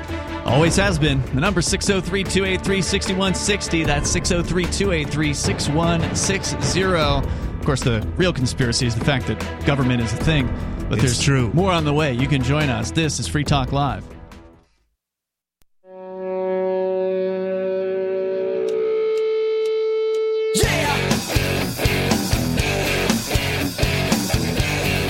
It's Free Talk Live. Phones are open. You can join us if you want to talk about whatever's on your mind. The number is 603-283-6160. That's 603-283-6160. You can follow us on our Odyssey channel. If you are sick and tired of platforms like YouTube, you mentioned nobody mentioned the fact that YouTube is incredibly censor happy these days. In recent years, it's gotten worse and worse. If you want to have a lot more freedom to express yourself, you should check out the Odyssey platform. That's where we stream live every single night, and you can download archives of the show there as well. Video archives are available over at video.freetalklive.com. That's a URL that'll take you right to our Odyssey channel. That's video.freetalklive.com. Please give us a follow there. We're going to go to your phone calls and thoughts, but there's more to say about search companies that are getting even more biased over time. It's getting harder and harder to get a good, unbiased search out there these days. And so if you've got a recommendation as far as what you like, because DuckDuckGo ain't good anymore. It might have been something in the past, but that's what we want to get into here in a moment. First, though, to your calls and thoughts, Law Dog is on the line in Michigan, listening to WKHM in Jackson. Go ahead, Law Dog. How you doing, guys? Hey, what's on your mind? Hot off the presses down here. Detroit Red Wing octopus twirling Zamboni driver was fired for urinating in drain, files discrimination suit. He's going to win. He's got a 4 type of program here. He didn't get his verbal warning. He didn't get a written warning. He didn't get a performance improvement program. He just got the 4th step is determination. They got to follow that. Otherwise, hold on, slow down for a moment here. Statement and back pay. In which drain was he urinating? He is urinating in a sewer drain. And the problem with that is? Problem was that somebody ratted him out for doing that. The guy's had 51 years of service. I mean, there's a lot of places I can think of that are way more offensive to urinate than a sewer drain. Is the idea he was supposed to use the bathroom and for whatever reason didn't? It was more convenient to just go in the drain. Like, what's the story around this? Do you know? He didn't think anybody was around, and he's got prostate problems, you know. Okay. And he just decided to take a leak there in the drain, and somebody ratted him out and busted him, and they humiliated him, and he should get reinstatement and back pay for this. It's disgusting. Just to clarify, you're saying it's disgusting he was fired, and you believe he should be reinstated. Okay. Absolutely, yeah. Who is this guy anyway? He's a Zamboni driver. He's a Zamboni driver, and he twirls octopuses. You know he twirls octopuses. You know what? Octopi, yeah, the 8-legged creatures. Hey, he's got a thing that he does. I guess he's some people juggle cats. You know what an 8-legged octopi smell like? Probably not so great. Gretchen Whitmer. Thanks for Have a good night. Tonight. Oh, man. That's the governor, by the way, of Michigan that he's referring to. Yeah. So, yeah, I mean, what do you think? The one with the fake kidnapping plot. That's right, the FBI-derived kidnapping plot. Oh, yeah. He says he has benign prostatic hyperplasia, a condition which causes an uncontrollable need to urinate, according to the Detroit that Free must Press. Piss him off. Subotka was standing between 2 Zambonis on February 2nd and urinated into a drain when he was spotted by a fellow employee. He was fired 2 weeks later. So, yeah, he's been known for spinning octopi over his head after fans threw them on the ice. He told the station he has trouble sleeping at night after losing his job. Maybe that's because he mistreats octopi. I don't know. It doesn't seem that offensive to me. I got to agree with the Law Dog here. I think this is not a big deal. I'm more upset about the octopi. Right? I'm still not quite sure I understand why they would fire him over it. I guess they thought somebody was offended, and so therefore we just can't have you peeing into any old drain. I mean, every other word that comes out of, I don't know, my mouth, I feel like somebody's offended by. Yeah. I mean, does that mean I should be fired? Well, you don't work for a corporate job. But... Well, I mean, technically I do, actually. But no, I get what you're saying. Don't? Well, it's a corporation. You run your own company. Yes, but it's a corporation that I work for. But you can't fire yourself. That would be challenging. I'll give you that, yeah. That's different than working for like a corporation who's real touchy about what people think about them, right? So they have to be concerned with that. Let's go to Dave Ridley on the line here from New Hampshire. He's finally back after an extended stay in Colorado with some family. Go ahead, Dave. You're back on. Welcome back, bro. Yeah. Thanks, guys. Well, I am going to be firing just a little bit blind here because I don't have internet right now. But there's a couple of events I wanted to mention, and you guys may be able to fill in some of the details that I can't get online right now. But apparently, there's going to be a convoy, a freedom convoy of some kind to the Capitol in Concord, New Hampshire, on April 30th. You know anything about that? No. A freedom convoy from where to the Capitol convoy? Do you know that? No, I don't. I heard about it from Therese Grinnell about a week ago. Oh, okay. Therese is the leader. I guess she runs. WeThePeopleNH.org, and she's the one who was arrested at the governor's meeting for saying the word "amen." That's right. Yeah, she definitely was. Wow, is that illegal? Well, hopefully they are going to court over that particular arrest, so we will find out over time what the court system thinks about that. No, I have not heard about this one, Dave, but I am in a few different chat groups with her, so I expect that I probably will see something at some point about it. I know they've been doing regular protests. She did tell me the other day, she was on the New Hampshire exit call over the weekend, and she did say that they're having regular protests on Saturdays at the State House. So this may be a modification to that, where they might be convoying in to that regular protest, perhaps? Yes, you took the words right out of my mouth. I was about to mention that next. So if you go to wethepeoplenh.org, then you find their 12:30 p.m. protest, which apparently now happens every Saturday. Or it's more, I don't know if it's a protest or a gathering, but every Saturday at the State House in Concord. What are they protesting? Oh, who knows? It's probably good though.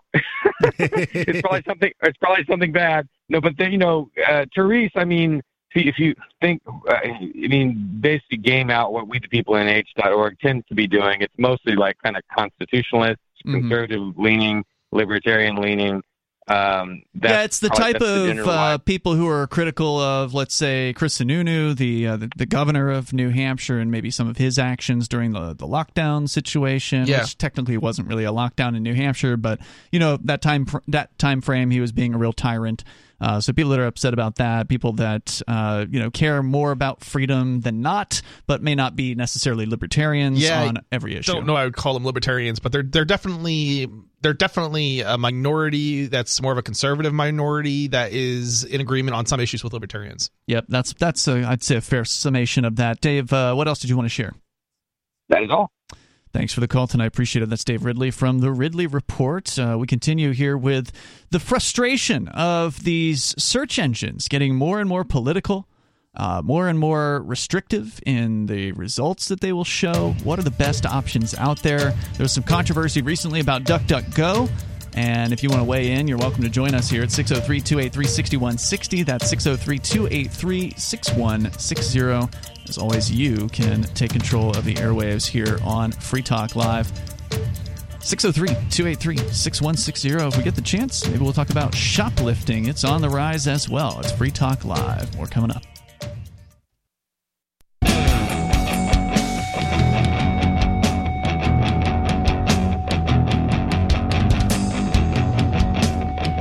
Free Talk Live. Phones are open. You can join us here, 603-283-6160. Talking about search engines online becoming more politicized and making it more difficult to find what you might be looking for.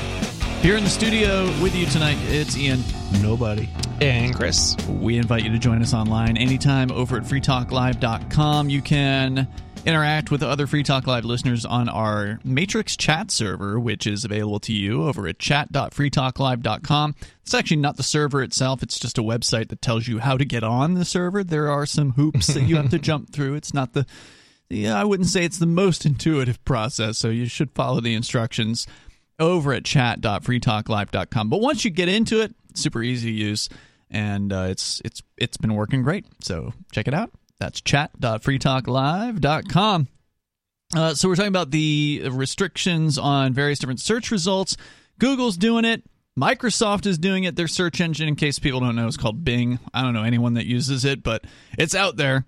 I don't think it ever actually was successful outside of a financial perspective, as I understand it. So, meaning it's making money for Microsoft? It covers its costs, basically, but it doesn't actually, its user base is really, really tiny, so nobody uses it.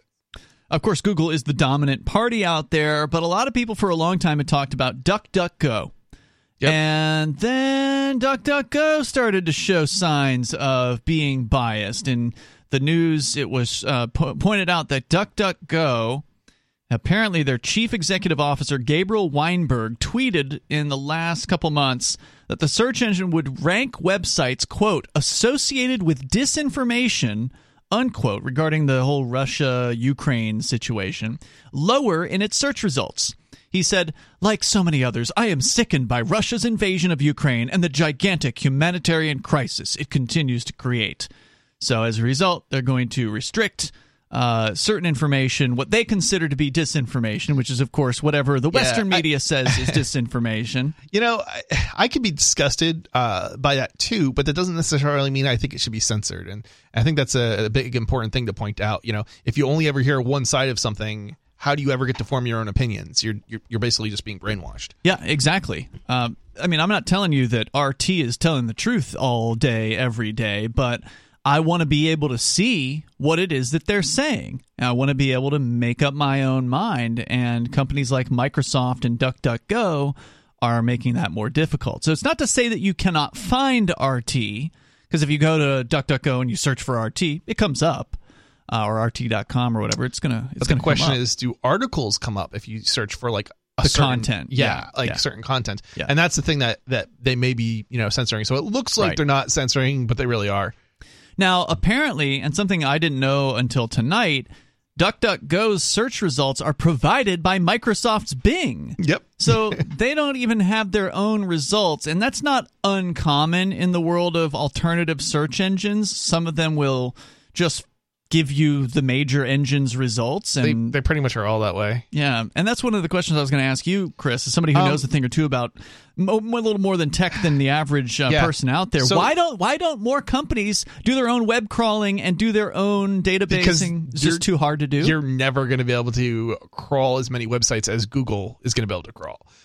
They have massive server farms, is that the word? Sure. Warehouses of these servers dedicated to crawling websites and constantly doing it, and it's going to be up to date. Like it might be okay. So maybe you can crawl 3/4 of the internet. Let's say, I'm making these numbers up, guys, but fine. But you're missing. That means you're missing a big portion of it, right? And you're doing it, but maybe you're doing it once a year or once every 6 months, whereas Google is doing it every single day. So it was easier back in the day, right? Because, 20 years ago when there was Alta Vista and Yahoo and Dogpile or whatever the other ones were, there was a bunch of them back then. They all were doing their own thing, weren't they? They weren't just... Dogpile was a... Meta crawler, I think, right? Yeah, they took results from like 5 different search engines. Yeah. WebCrawler. There was one called WebCrawler, wasn't there? There were a bunch of them. There were other search engines. You're right, and they pretty much kind of died off more or less. But they were all doing their own crawling. Is it because the internet was so much smaller back then, and it was just easier to do?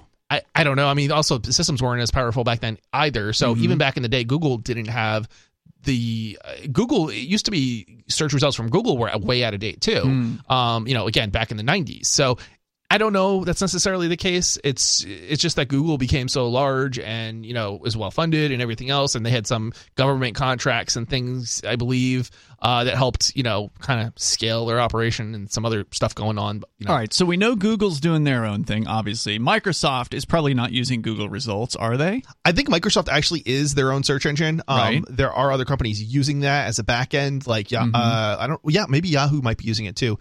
But really? Yahoo used to use Google as their back end. Yahoo was never actually a search engine. It was an index site, and then the search engine results have always been some third party. So and who else is out there? Is there anyone else besides Microsoft and Google that are doing indexing, or rather searching, crawling the web, and providing independent results? I don't know. Does anyone know? That's what I'm thinking, and I don't know that I'm trying to think. Microsoft, Google. That's pretty. I mean, I feel like there's a third one I'm missing, but there's not. There really isn't. The search engines are like, that really sucks. Yeah. and it's leading to stories like this one, which the headline that I had at the beginning of the show I've now found has been updated. So DuckDuckGo was getting criticized for restricting access to pirate websites. So sites like the Pirate Bay, for instance. Those results were not coming back when people were searching for them on DuckDuckGo. Apparently, those have been restored at this point, and DuckDuckGo was claiming they were having issues, so this wasn't some sort of new policy to restrict pirate sites, but now they're blaming Bing as the reason why the difficulties were happening. Yeah, there is another one. There's Yandex. There's a Russian search engine. Oh, really? I don't know if they're actually out of Russia though. But yeah, there might be one or two others out there. Maybe there's a Chinese one too. I think there might be a Chinese one too. But yeah, there's not a lot. There is one interesting, supposedly decentralized presearch.org. That might be an alternative. The results do seem to be pretty decent. What was it? Free search? It's presearch.org. And it's like it's sort of like I don't want to say it's, I don't know. Peer-to-peer is not quite the right word, I don't think, but it's like a kind of a blockchain kind of search engine. But I'm not saying it's the best search engine. I'm just saying it is. How does the probably blockchain help better with the search engine? I don't know enough about the details. I just know it exists and I've used it. So, according to the story here at Torrent Freak, they kind of go into the history of, well, which sites had disappeared from DuckDuckGo and then that they all of a sudden came back. They say here that it's clear the search engine wasn't happy with what was happening. They never actively removed any of these sites. Instead, and this is torrentfreak.com, by the way, a third-party data provider, quote, removed the results for them. Like many other smaller search engines, DuckDuckGo uses hundreds of data sources, including Bing. After some back and forths, DuckDuckGo's spokesperson informed us that Microsoft's search engine was the culprit. Quote, yes, this is related to using data from Bing, said their communications manager, Allison Goodman. She also asked us to share a list of additional sites that were affected so they could look into them. And then after a few hours, they sent over more domains, and those have been since restored as well. They say it's understandable DuckDuckGo wasn't happy with the coverage. However, the problem was real. And since it's emanating from Bing, other smaller search engines that rely on that data may be affected as well. She clarified by saying that since these occurrences had originated on Bing, they were passed down to our results as well as other Bing syndication partners, she said. For DuckDuckGo, it may be tricky to resolve the issue permanently as long as it relies on Bing. Aside from the potential legal implications of actively restoring pirate sites, there are dozens, if not hundreds, of other domains that are still unfindable. We don't intend to keep hammering on this, but at the time of writing, the streaming service Gimme.app is not showing up in the search results. While looking into these issues, we noticed that Bing also affects DuckDuckGo in other ways. From what we can see, the DMCA removals, which is DMCA is the Digital Millennium Copyright Act, also spill over, including inaccurate ones. So this sounds like a real problem. Yep. And what is the solution? If you've got one. You got billions of dollars, Ian? Feel free to share. That's the answer. It's the only answer. Feel free to share it with us here at 603-283-6160. This is Free Talk Live.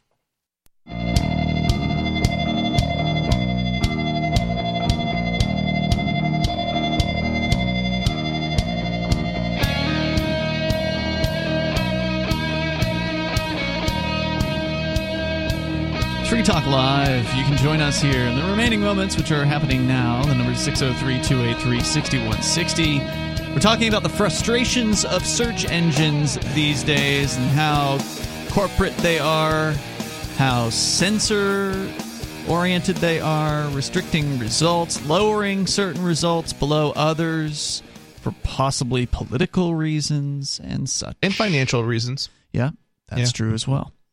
Here tonight, it's Ian. Nobody. And Chris. We're going to go back to your phone calls and thoughts. We're wondering, though, what are the alternatives? DuckDuckGo, we found that they're getting political recently. They're starting to de-rank certain Russian-related websites as quote-unquote disinformation, so they can't be trusted. Plus, they're relying on Microsoft's results in the first place, which has recently resulted in pirate websites disappearing from their results. So what are the other options? You mentioned a website called Presearch, which appears to be some sort of a crypto-related company. Yeah, some sort of blockchain search engine. The results seem to be pretty good. You've used it? Yes, a little bit, and I will say they're not as good as, or the output of the page is not as well designed as Google's results.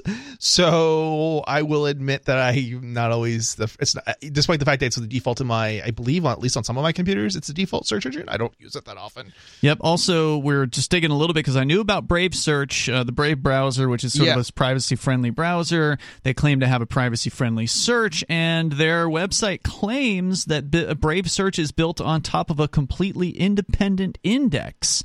Doesn't track users, their searches, or their clicks. So it's an interesting claim that suggests that either they or some partner of theirs is doing their own indexing of the web. So it might be worth a look. If that's true, the results are probably not going to be that great, but I am kind of curious now. Yeah, might be worth a look. It's one of those things where you got to change your habits. And, of course, that's the hardest part about getting away from Google. Let's go, though, to Olivia. She's in Arizona. You're on Free Talk Live. Olivia.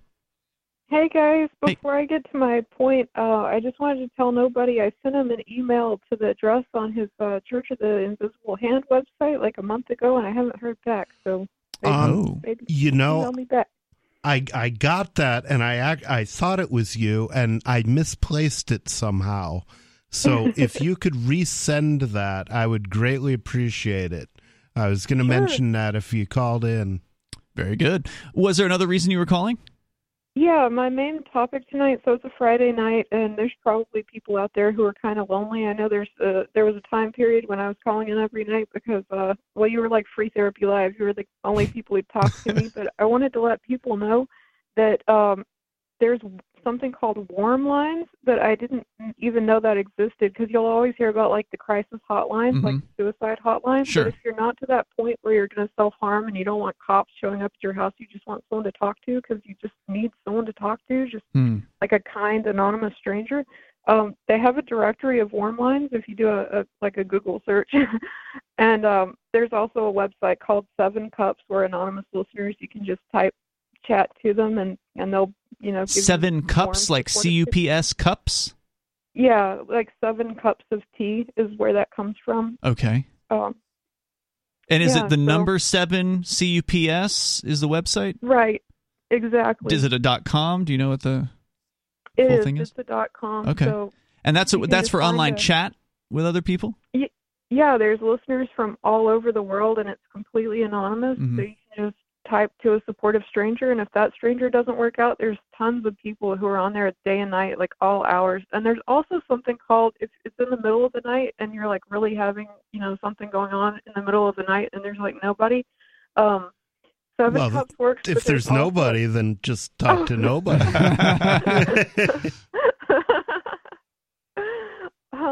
There's also a San Francisco night ministry, sfnightministry.org. So if you're if you know the hours of